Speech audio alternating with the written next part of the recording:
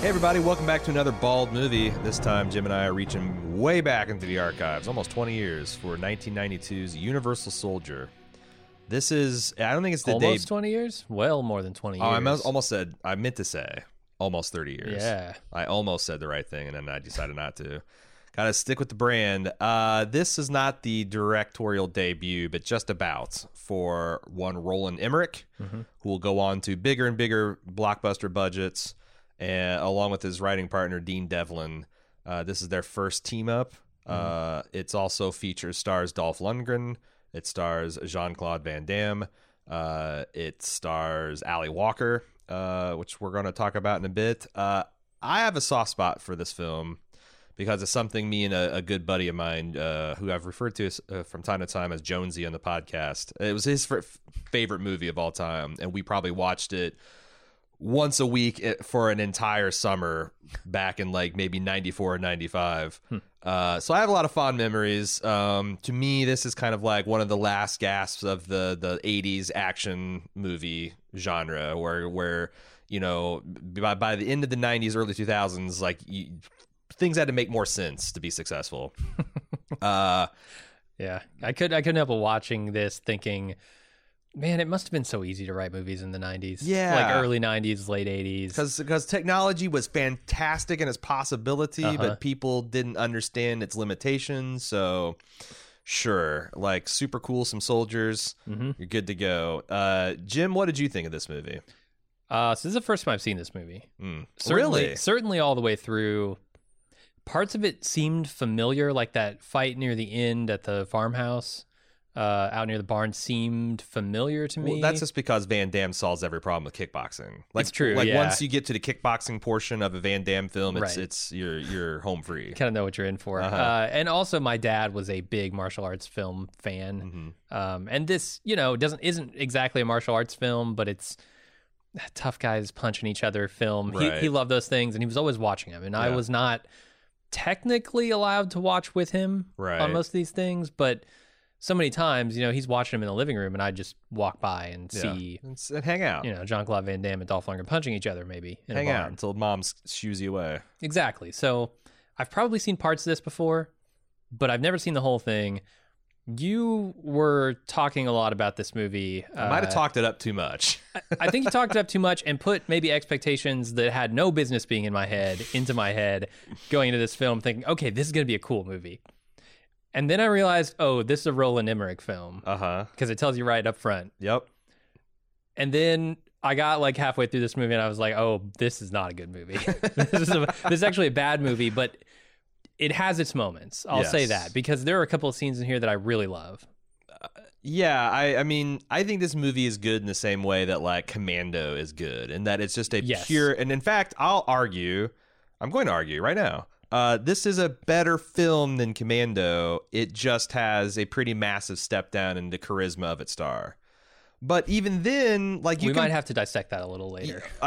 We can dissect it right now because I think Arnold's inherently more charismatic, and certainly so this movie got a lot of guff for being a Terminator 2 clone.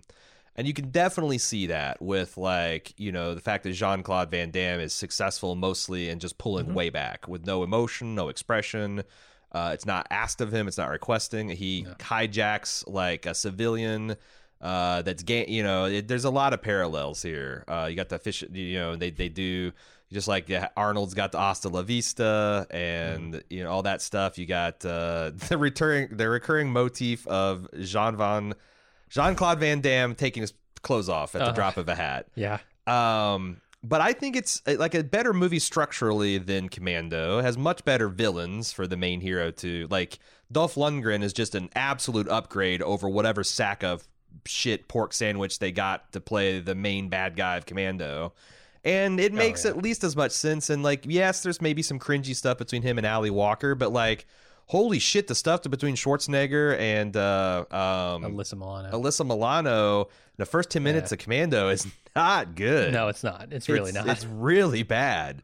So, I mean, I know you love Commando because it's just spectacle. It's like, it's just an excuse for Arnold to lift trees and throw men around and rip phone booths out of the ground.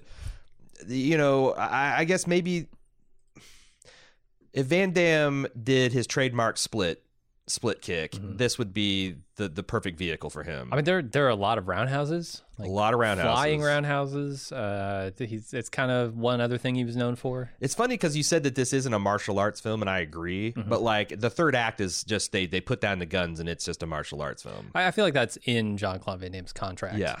Where he's got to get a spinning kick, or he's got to get a splits in there somewhere, or get sand thrown in his eyes. Sure. Something. Preferably all three. At the same time. But so many of these scenes, like me and Jones used to quote to each other. Anytime one of us would get hurt, like you always like had to have the bleeding had stopped. If it's time to go swimming, you gotta do that. I have to cool down. My favorite line, and it's the cheesiest by far, I think, is when they're fighting at the end, and the scene's about to climax because he's just injected himself with the horse serum, whatever it is. Yeah, what? Yeah. The muscle strengthener. Sure. And Dolph Lundgren says, "Say good night, asshole." And he grabs his arm and twists it and says, "Good night, asshole." It's so cheesy and bad. There's a lot of the forced one-liners that Dolph and Jean-Claude are doing that don't entirely work, but him pushing a truck 30 miles an hour. Yep. Every time he strips down bare-ass naked, so hilarious. He bends over and looks through his own legs at her. Oh, that's what that whole scene favorite. Of him saying, you got to find a tracking device, look for something unusual, something hard. And they go like, obviously she grabs his dick, obviously it gets hard. He asks if it's normal. She finds it. And then when he bends over and looks at him like through the aperture of his thighs and ball sack, it's just I don't know, man. It's art. It approaches that action film art. Then it just tickles me to death. Yeah, there's some good comedic scenes.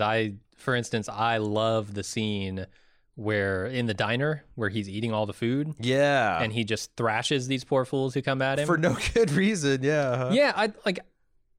I'm trying to determine like how much he knows at any given moment about his surroundings and who he is and what he is. Right.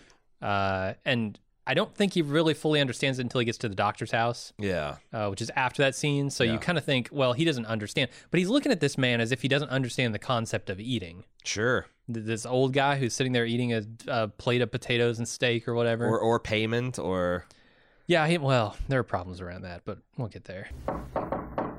Housekeeping. Here's what's happening on baldmove.com this week. Of course, our weekly coverage of Star Trek Picard and HBO's The New Pope continues. We had a wrap-up podcast for our Bald Move annual charity drive. If you'd like to hear our thoughts on that, head over to the Bald Movies feed and give it a listen. It's time for the 5th annual Bald Move Awards. It's actually supposed to come out later this week, but we uncovered a Baldy scandal. We sent out a round 2 of our listener choice for the Baldies Awards last week, and we left off all the listener nominations from the first round, so it was essentially the listener choice of the Bald Move choices. That's no good. We now have a corrected survey at baldies.baldmove.com if you would like to, for the final time, have a say in who takes home the coveted Baldies Gold. Please go to baldies.baldmove.com. That link is in the show notes. We'll release the award show as well as all our deliberations for it next week. This week on Bald Movies, we're watching Jean-Claude Van Damme and Dolph Lundgren in the cult classic sci-fi action film 1992's Universal Soldier. Look for that out Thursday. And next week, we're seeing Sneakers, the weird little 1992 hacker movie starring Robert Redford, Dan Aykroyd, Bing Kingsley, River Phoenix, and Sidney Poitier.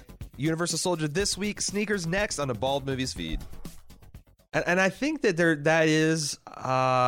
I think that's supposed to be like a fun kind of scene, like Arnold nakedly thrashing a biker bar. Mm-hmm. You know, like seeing this guy just completely clean house. But you know, when you walk into a biker bar, you have a particular kind of like understanding of the moral situation of the people in there. I'll say. Okay. You know, a bunch of 1%er types, a bunch of they're supposedly be outlaws. They're probably bad dudes. Maybe they're running guns, maybe they're running drugs, but they're probably up to no good, raising hell. So like Arnold just beating the fuck out of him is like, you know, it's mutual combat, let's say. Mm-hmm. He's just whipping ass in a small town diner. Like none of these people asked for this or wanted this, or they're probably more or less good people. It's very bizarre how long and how much it reminds me a lot of like you remember in the Jackie Lee remake of Karate Kid where they engineer a scene where he just beats the holy hell out of like 12 and 13-year-olds. Yeah. It reminds me of that. Like, it's undeniably cool, but why am I rooting for the guy just because the movie's kind of notably the protagonist? They're notionally? They're punks. That's why. They're punks. Yeah. It's this punk diner. Bunch of podunk. Yeah, these punks. guys. I mean, he beats the hell out of the chef, who's been as he points out, has been slaving away, cooking him burger after burger after steak for hours. Or maybe minutes. I don't know how they get all that food out so fast while she's on the phone or whatever. But yeah, I mean, he's been doing his job. The guy can't pay. He's deadbeat, and he demands money, and then he gets his ass kicked. I do wonder why the demand of, like, you going to pay for this, pal? Like, that question would have gone, like, before you cooked the food and brought it out. Like, when the order comes back, this guy wants how many steaks and how much? He wants like $100 of the food. You come up and be like, "Are you going to pay for this, pal?" You know, at this small diner, it's probably like $5 a plate or something. That's what I'm saying. Like maybe, but like, you don't cook the food, bring it out, and then before the guy's even had a chance to really plow into it, you question like how he's going to pay. Like, I don't know. The movie needed him to kick a bunch of small town ass. The best shot in that entire scene is the guy being kicked onto the pool table, and then all the balls go in the pockets. It's like this elaborate bank shot. It's ridiculous. Yeah, like there's a lot of like really waka waka. You know, it's like, yeah, it's funny, huh? Which like I said, I enjoyed them all. What do you think of the premise? Because I think that's one of the cool things. Like, I think this movie would have worked better in the early 80s rather than early 90s, because Vietnam's pretty far back in our cultural rear mirror at that point. You had the wildly successful first Desert Storm, where everybody felt good about how that, you know, ran and sat them off of Kuwait, and everybody's international heroes. I wondered why they didn't go with that. Like, the premise is inherently less silly if these were like resurrected veterans from the first Gulf War, which was just like 2 years in this movie's contemporary past. Instead of 25. Yeah, like these guys have been hanging out in a meat locker since 1969. How? Why? Like, they've been dead, like in the jungle, body bagged, days. I mean, yeah, I have 1,000 questions about how the tech of this stuff works, but the basic premise itself, like, is that not even feasible, but is that something that the military would want to do? I think, yeah. Oh yeah, like Certainly. this is Jason Bourne, only with dead soldiers, Right. instead of still living volunteers, I guess. But I thought it was kind of like interesting. The movie doesn't do much with the concept. Like, there's no, like, you know, asking about the morality of this or how the men feel or what kind of consent is involved. But I thought the concept itself was intriguing, and I thought the Universal Soldier technology was cool. Like, I liked their base truck, how it kind of transforms as mobile laboratory. I like the Bacta tanks everywhere. I like the cryo tanks. I like the drug cocktails and the memory wipes, and I like the weird eyepieces. What do you? I think that there might have been confusion, or maybe they didn't even decide this until after the movie, whether they wanted these guys to be like robots cybernetically, because like every time they move, there's this like, and I think you're supposed to understand that it's the eyepiece focusing. Oh, okay. But they kind of had that in there, so it's like maybe they're robots. They're dead, but are they really alive? Is there anything left in there? No, it seems like, so the doctor's explanation is that they hyper accelerated their bodies, which to me doesn't say anything about robotics, right? Right. That says more about, like, I think the reason they had those eyepieces is because they were being commanded, you know, by the people who are watching those feeds, and so they needed real-time feedback. But why do you hide one of the soldiers' eyes? Like, I get like why you would clamp the is it just to make him look creepy? Because like it didn't seem like they had any like extra. It wasn't like they had like targeting computers or shit. Yeah, like maybe Terminator vision. Maybe you're supposed to understand that, because they're also like taking crazy sniper shots with silenced pistols. Yeah, like in the Hoover Dam scene. Maybe, but I could use some inset shots of them like doing that, like targeting computer stuff. Oh, there are a lot of inset shots you could have used. Yeah, and they chose not to in this movie. But yeah, I mean the ideas were interesting. I sort of expect from modern movies for them to at least try to explain a little bit better how these things work in semi-plausible ways, but this movie doesn't even bother. This movie just simply says, we overclocked these people, these dead bodies. And that gives them super strength, it gives them super healing.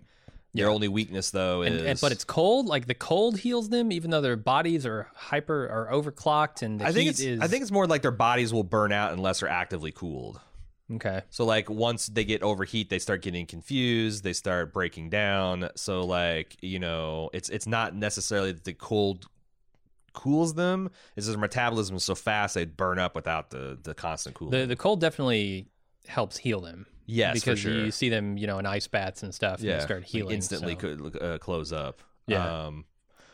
What do you think of the end? Because I thought the first 10 minutes of like a pretty effective like short war film. Like, you know, it's a beginning and end, and I love the moment where Dolph Lundgren he's gone crazy. He's made this necklace of ears. And he says something to Jean-Claude Van Damme, and he says, "Do you hear me?" And he's shaking the ears at him. There's lots of it. Then later on, when so stupid, when he's got the ear necklace again, he's like, "Go ahead and tell me, I'm all ears." And so dumb. Yeah, it's pretty fucking dumb. But I don't know. Maybe they went with the because that's the other thing. It's like it would make more sense to go with like a Desert Storm vet, but I don't know that there's like a platoon's worth of casualties in the first Desert Storm. And also, like, I think Americans probably been outraged. Just like there'd been enough apocalypse now. There'd been enough platoons that there'd been enough reporting that like people had made peace with the fact that some of our GIs over there were behaving less than gallantry. Like, you know, there's like documented these ear necklaces and stuff. Whereas like if you suggested that like Desert Storm vets had been earring it up and brutalizing, innocent people in Iraq or Kuwait, they wouldn't have believed it back in '92. It wouldn't have gone over well. They're playing with some dangerous pieces here. You know, the idea of traumatic stress on war veterans and massacres in war. Like, they're playing with some dangerous pieces, but they are years and years on from that war, and I think it almost helps them to be that far away from a war. That's what I thought conceptually, like, this movie has got the bones of a much better movie, like of a little bit more budget, a little bit better writing, because it is something that, like, the fact that, like, the thing that happened at their death is this trauma that they can't move past. It's the one thing they can't get over. Is a pretty interesting take on post-traumatic stress. Like, your life ends at that moment and then it turns into something else. And I don't think the movie had much of a stake in like whether a soldier can recover from that. No, it did not. Because it does seem like that he got more and more of his memories back. Like, he eventually recognized his parents. But there's no arc for those characters, right? Right. Those characters have zero arc. They are who they are at the end of the film and the beginning of the film. What happens to Devereaux at the end of this? Is he still a super soldier? Like, does he die when he stops getting the injections and medical treatments? I assume. Is he cool if he just chills out in air conditioning the whole time? I don't know. I don't think the movie... they're now... How interested are you in exploring the Universal Soldier cinematic universe? Because there's like 10 of these things now. You're right. I've seen the second one, which is terrible. Me and Jonesy watched it like in our depths of our Universal Soldier fandom. Oh boy! And it didn't star any of the originals. They had the same characters, but they just recast them as people you've never heard of. Oof! And it's just terrible. One of these movies has been removed from canon after the fact. Oh man, I wonder if can't remember which one that one, because like they eventually brought back. Like, there's many movies that have Dolph Lundgren and Jean-Claude Van Damme back in them. Titled Universal Soldier. And I wonder, like, how do you do that? Is that post-Universal Soldier? Because... I don't know. Or is it, like, prequels? It's got to be prequels, right? How do you do that? Because these guys are, like, 30 years older by the time they get around to making some of these direct-to-video. Yeah, it's got to be prequels. I mean, Dolph Lundgren's character, Andrew Scott, I think. Yeah. That sounds wrong. Mm-hmm. Sergeant Isn't Scott. that an actor's name? I think so. Andrew Scott. Andrew Scott. Yeah. Okay. Dolph Lundgren, the actor Andrew Scott, got ground up in the machinery at the end of this. Like, that's true. Irrevocably, There's right? not enough ice in the world. No. Not enough ice in the world, Doc. No. So yeah, you're right. That's but also, what is the point of prequels with these guys? They're literally. It'd be like a prequel of Terminator 2, where you go back and see the Cyberdyne Systems 101 skeleton, what he was getting up to before the Resistance kidnapped him. I bet it's a lot of stomping around, killing Resistance members. Probably. I bet there's not much character development to be had there. Probably not. I kind of want to go back. I kind of want to check out at least one. I might subject you to one of these in a double hook Yeah, we might movie try 'em out. situation because we can always tap out if it's too bad. I want to talk about the principles in this film. Way back when we did a series of podcasts where we attempt to rank all the badasses in cinematic history, and like Van Damme and Lundgren were always like, you know, we had like the tier 1 badasses. You've got like Schwarzenegger, you got Stallone, you've got like these tier 2 where you've got you know, guys who convincingly play like really tough roles even though they don't particularly look it, like Clint Eastwood, Bruce Willis. And then you got the tier C badasses like Jean-Claude and Dolph that have the tools, but maybe there's some accent problems, maybe they just never got the right script. How does this movie do anything like for you for Jean-Claude or I don't think so. Dolph? I've seen Jean-Claude Van Damme be more charismatic than this film, obviously. in what movie? In basically every other movie he's in. Like, this is his Terminator, right? Like, You're right. This is the one where he's not supposed to be any of those things. You're right. Jean-Claude Van Damme can turn it on in the charisma department. That's true. I think he every once in a while in this movie, he'll like have a goofy look or flash a smile or something that makes you think, okay, maybe there's more to this actor. But like, I've seen him in even things like Bloodsport and Kickboxer and those older things. He's got the charisma. Dolph Lundgren, I'm not sure I've ever seen any real charisma from him, but I think he's a decent actor. Like, even in this movie, I thought he did a really good job. I was surprised at how you know, his American accent was good. Like, they don't give him a lot to do, but like, you know, that and they undercut everything he does. Like when he starts up this like, you know, kiss ass or kick ass speech, which I thought was pretty interesting and kind of terrifying from the perspective of like people in that supermarket. But they undercut it by having this giant man just chowing down on raw steak behind him the whole time. Like this guy's trying to win an Oscar and you got a dude just cavemaning up this steak in the background. It's hilarious. It's ridiculous. It is, and with better material, with a character that has an arc, for instance, you might have had a better performance out of him. But I think he's pretty good. Ali Walker, I like in this film a lot. I think she's a really interesting Kathleen Turner type. You know, like this sturdy gal that's got this kind of like husky voice, and she's pretty unflappable. Yeah, I was getting like a fuck. We just saw a movie with her in it. She's the woman from Terminator. Oh, Linda Hamilton. I got a Linda Hamilton vibe from her. Yeah, I didn't think she's that badass, but no, not that badass. Just like the something about the style, especially the first Terminator movie. Yeah, where she's like far less badass. I don't know. She seems like just a straight up upgrade to who's the Indiana Jones woman from the Temple of Doom. Marion. No, she's not that good. Oh, from Temple of Doom. I don't know. Yeah, like Ricky or whatever her name is. Like, she's just a better version of that. And I was surprised because she got some. There, she was, I think, in Sleepless in Seattle. She had a couple of pretty big guest starring roles. She's done a lot of TV work, but like, I don't know. She never really. This is kind of like the near the peak of her career. Yeah, that's unfortunate. But yeah. I want to talk some other highlights that I really enjoy, like the opening hostage situation after you get done with the 10-minute short film about Vietnam. I thought them rappelling down the dam was cool, and I'd never seen anything like that before. Very cool. And it's like, this is also like, I think if this movie got made 10 years later, you'd actually have the military get involved, and they would actually, you know, because this is that weird stage where it's like they just kind of like put together uniforms from different eras, and they can't get like Black Hawks, so they're like getting like shitty Hueys and stuff. But I thought that like the military hardware they had, the helicopters and stuff, these guys repelling, was really cool. I also love the fact that these Universal soldiers come in and like murder everyone on the opposition.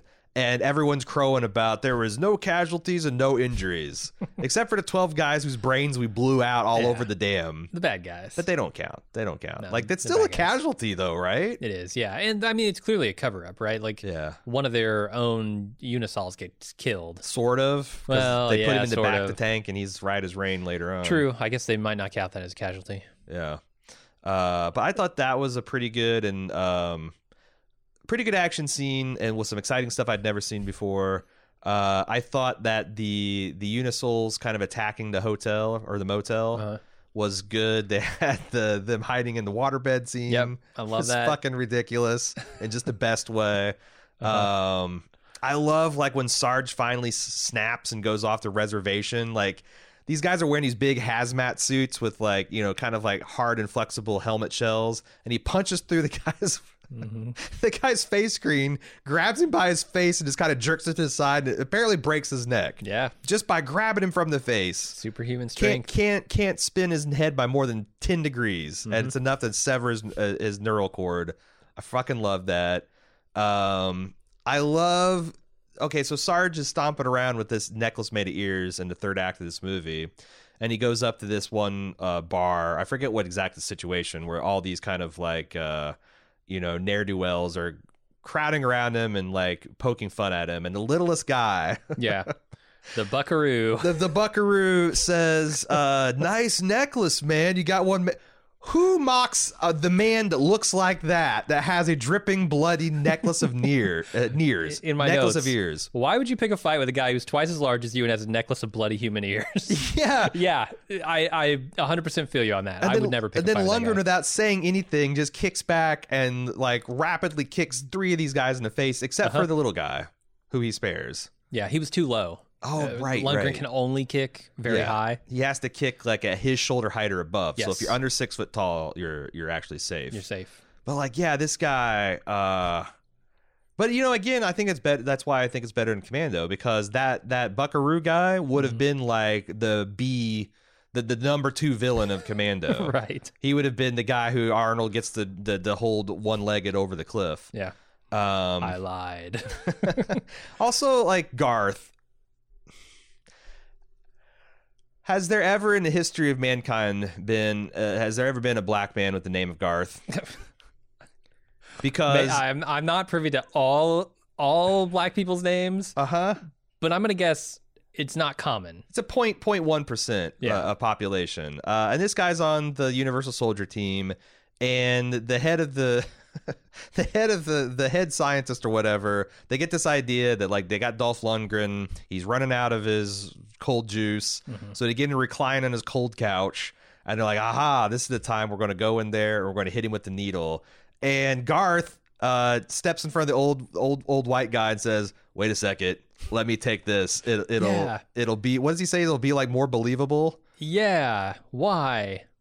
Something about his role within this group? It'll look better if I go. Why would it look better if you go? I don't know. Why can't they control these things remotely? Like, yeah, why did it shocking that they have to order these people to inject themselves? Yeah, like what if one of them's just freaking the fuck out, you know? So he's like, yeah, no, let me take this one.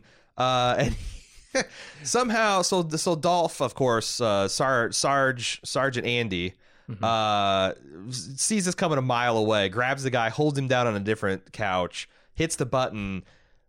This needle goes through the guy's skull, it pops out like 6 inches out of his cheek. Yeah. I actually think there was something wrong with the needles on his couches. There really were, yeah.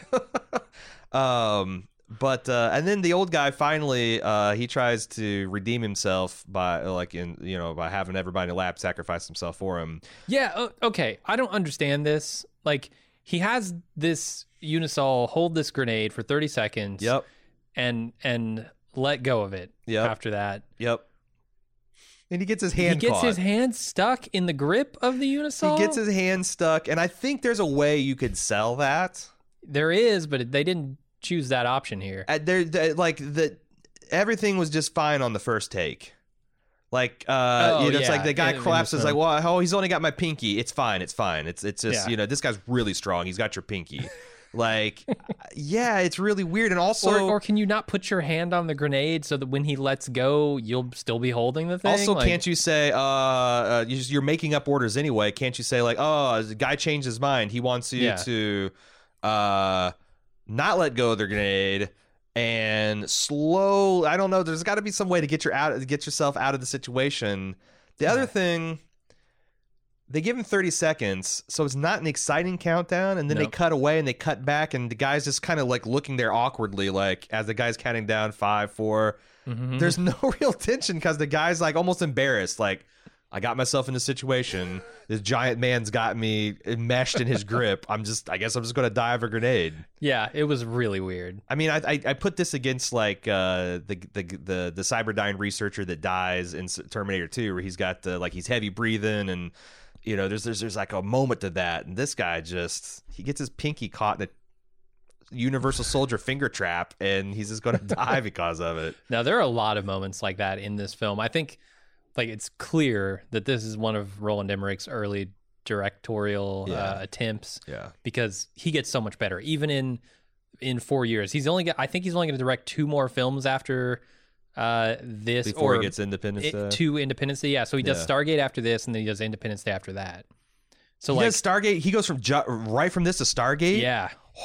As far as directing, because you can see a lot of that, like the Universal Soldier van, how intricate and it like transforms, how cool. Like you can see in like there's a scene where he goes way overboard, blowing up this gas station. But you can see him putting together this tool set that's going to serve him very well eventually. I can't believe I thought there might be something in between this and Stargate. No, I'm looking at his director credits, and it's just like. He does big movie after this. It's Universal Soldier in 92, Stargate in 94, Independence Day in 96, Godzilla 98, The Patriot 2000, Day After Tomorrow 2004. It starts to get, shakier around Godzilla time. But like, he loses his damn mind. In 4 years, he's going to do Independence Day, which I think is a great, an amazingly directed film. You can say what you want about the writing and like the even silliness of the Stargate. plots, but like, those films are really well directed. This one is really shaky. He got when you lucky. Look at his future work. So I looked up that this was attached to some other director who bowed out, and he came in at like the last minute to shoot it. Oh, and it was critically panned. Did you read Ebert's review? I did, yes. He didn't like Jean-Claude Van Damme or Dolph Lundgren. He only really liked Ali Walker. Right. But he hated that movie. This thing got critically panned, but it made like 4 times its budget. Yeah. Like it's such a fluke that like we would not have a Roland Emmerich with the career he had if this movie didn't flukily just overperform all expectations. I wonder why it did. It was on the back of Jean-Claude Van Damme. I didn't have time. He was big around that time. I wanted to. He was big-ish. I wanted to look and see what its competition was. I didn't have time to see like in when it came out in the calendar year. I just remember that like. It had a very cool looking box. It had like Jean-Claude Van Damme. I don't know why I wanted to just rearrange his names. It had JCVD and Dolph Lundgren like, staring at you with their cool cyber soldier shit. Just Universal Soldier. And the back of the box had an explosion and a good looking woman on it. Like it was good rent bait. But it also just made money it made box office. It made bank at the box office. Yeah, it really did. It was I wonder if it just came out at the right time. And people were maybe clamoring for a good action film because those things had started to die off. I was looking through our list of films from 92, and there's like a lot of sequels to once great action films. Like Lethal Weapon 3 was this year. Alien 3 was this year. You had stuff like Under Siege, which is Steven Seagal vehicle. Right. There's another one. Speaking of tier 3. He's not doing any flying spin kicks. I'll tell you that much. No, he's doing the single finger flips is what he's doing. Right. And Universal Soldier, which I guess did pretty well. So it's original. It's like top 20 box office. It's original. It's got a sci-fi concept. It kind of sets it apart. It had a good poster. And you're right. People, Dolph Lundgren was a name. Like he had done. Still like you're like 7 years out from Rocky IV. Everybody liked Rocky IV. He's a Master of the Universe. Like lots of kids liked him, and like I remember my cousins being crazy about Master of the Universe. He was in this low budget Punisher, like one of Marvel's first forays into cinema. He's in a low budget Punisher vehicle, and then he got this. So like these guys had a little bit of name recognition. But yeah, if this movie comes out and makes 20-30 million like I probably should have versus a 20, like then you don't get Stargate, you don't get Independence Day. Probably. You don't get Godzilla. What Yeah. world we be living in without the day after tomorrow? A probably worse world. I love Independence Day.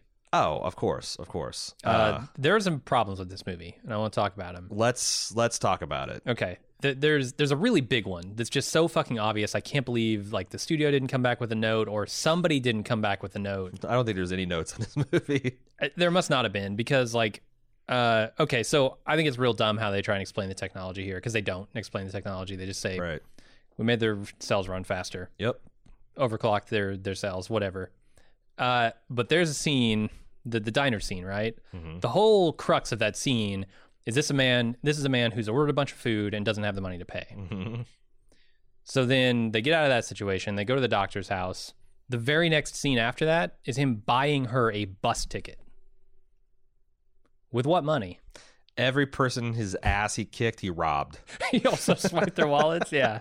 He Okay. he just And then this- sleight of handed their wallet out as he's roundhouse kicking them through the Right. window, and yeah. This is what I mean when I say, Maybe that'd be a good point for her to explain the value of money. He's like, this guy came up and threatened me. He's talked about paying. I don't know what paying is. I don't know what money is. right, they needed insert shots, right? They needed like a B-roll of him swiping wallets from people he's kicking or something to just explain how the hell he could buy her a bus ticket, because it makes zero sense.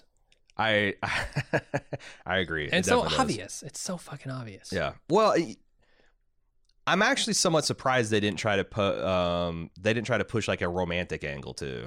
Yeah. I got to the end of the movie. I was like, oh, these are just like people helping each other. They're not. Yeah. They're not trying to. This is not time. And it Cop. wouldn't have made He's not any banging fucking anybody. sense. It wouldn't make any fucking sense. Right. But I'm kind So it would of have been glad they squicky. didn't. She's like banging a dead guy. And he's also know how I like would've doesn't felt have about his. that. It's kind of like I could see like maybe would start a romance, and that's kind of like I was thinking the closest analogy to this movie is probably The Bourne Identity, right? Like a super soldier who's had his has had his memories erased, Okay. and he doesn't know who he is, and Yeah. he meets this girl, and there's some chemistry there, but like none of them really act on it, because why the hell would you in this situation? But I thought that was an unusual amount of restraint for like 92 Roland Emmerich and Jean-Claude Van Damme for that matter, because he liked his action hero romances, I think. Yeah. No, hats off to Dean Devlin for not trying to shoehorn that in here. Yeah. Maybe they did, and they just like, that's why Yeah. this guy's He's dead. He's dead. At what point is it sexy when you're digging metal out of his thigh and he's doing the doing the upside down peek through the thigh thing? Like none of this is Right. None of this is sexy. Mm-hmm. What else we want to talk about? Do you have any other problems? I mean, my favorite moment is. I have a problem. Oh, okay, yeah. I already talked about how Van Damme solves every problem with kickboxing. You know how Arnold's got his pain face, his pain like Uh-huh. Van Damme has got his go-to pain face where his like eyes are half lidded, his mouth is open completely slack, and he just shakes his head back and forth in slow motion like that's it. You look at his movies and look at how often, especially if just sweat and blood is pouring, it's even better. But he just is like, Oh, I remember when he gets the powder, the sand, whatever. thrown in his eyes he puts and on a blood clinic. sport. Yeah, he shakes around for a good 30 seconds. Yeah, slow motion. That's literally the only emotion he's allowed to show, except for like a kind of wry and inappropriate smile. Because like, doesn't she like crack some kind of like, what did you get yourself into at the end of his rampage through the diner, and he just kind of smirks? Oh yeah, where did that come and from? And he eats his popcorn. Yeah, where did that fucking come from? I don't know. All right, It's you a had weird another moment. problem? No. I was gonna say my favorite scene. I wanted to end on a positive note. So Okay. I saved my favorite scene. It's All right. the fight in the barn, and him Dolph Lundgren getting ground up in the machinery. Yep. I kept thinking, man, they're not gonna do it. They're not gonna do it. Like the button is right there. Hit the button. Grind him up. Mm-hmm. And I mean, there are so many moments like that, right, where you think, oh, the bad guy is dead. Yeah. When the truck goes off the cliff and it erupts into a fireball. I don't know how the fuck he survived that. He's in the middle of the desert. It's not getting cold anytime soon. Right. Whatever. He comes back later, just Deus Exes his way out of that, no problem. And then, the barn scene, I'm thinking, man, they're not going to do it. He's dying. He's on these gears or this machinery. Yeah. And then he comes back again. Yeah. And finally he grinds him up. It's almost like it's too gruesome for the movie, because the movie is like Yeah. squeamish about showing it, and like they cut back to Private Devereaux, and he's like, oh, you know, Yeah. I thought that was pretty funny. Mm-hmm. Where did they come up with the idea of the big syringes full of the white goo? Because that's What were those syringes? They were just muscle enhancer. I don't know. I mean, they never showed they showed that these guys maybe it's the thing that accelerates them, but at no point in the movie did they ever inject these guys with anything like that. They never explained like there's some universal soul, like they have a memory wiping serum and whatever they did messing with them genetically to make their metabolism faster. But no, like, that was a confusing thing. They had multiple serums that they would inject, and I wasn't sure which one was which at any given time. Yeah, I guess the ones in the chairs, the green that's the serum, memory wipe. wiping serum that removes their memory and I don't know, keeps them calm and controlled. But like the white stuff just makes them stronger, faster, whatever. Mm-hmm. And it takes effect immediately too, I suppose. You know what else takes effect immediately? What's that? The credits in this movie. As soon as the action is done, dude, they get the fuck out, and the song "Body Count" just comes on. Do you know that is so that was a collaborate, like Ice-T in the early 90s collaborated with this metal band. Okay. And like they did all the music writing and he did all the vocals, but I guess his like a vocals Run consist of him DMC just saying body count. Aerosmith thing. Body count. Yeah, it starts immediately. Yeah, like what's a denouement? This movie doesn't know what the fuck it is. No. It's like what she said. It's like, how do you feel? Like a 50-year-old man. Smash cut body count. Right. Yeah.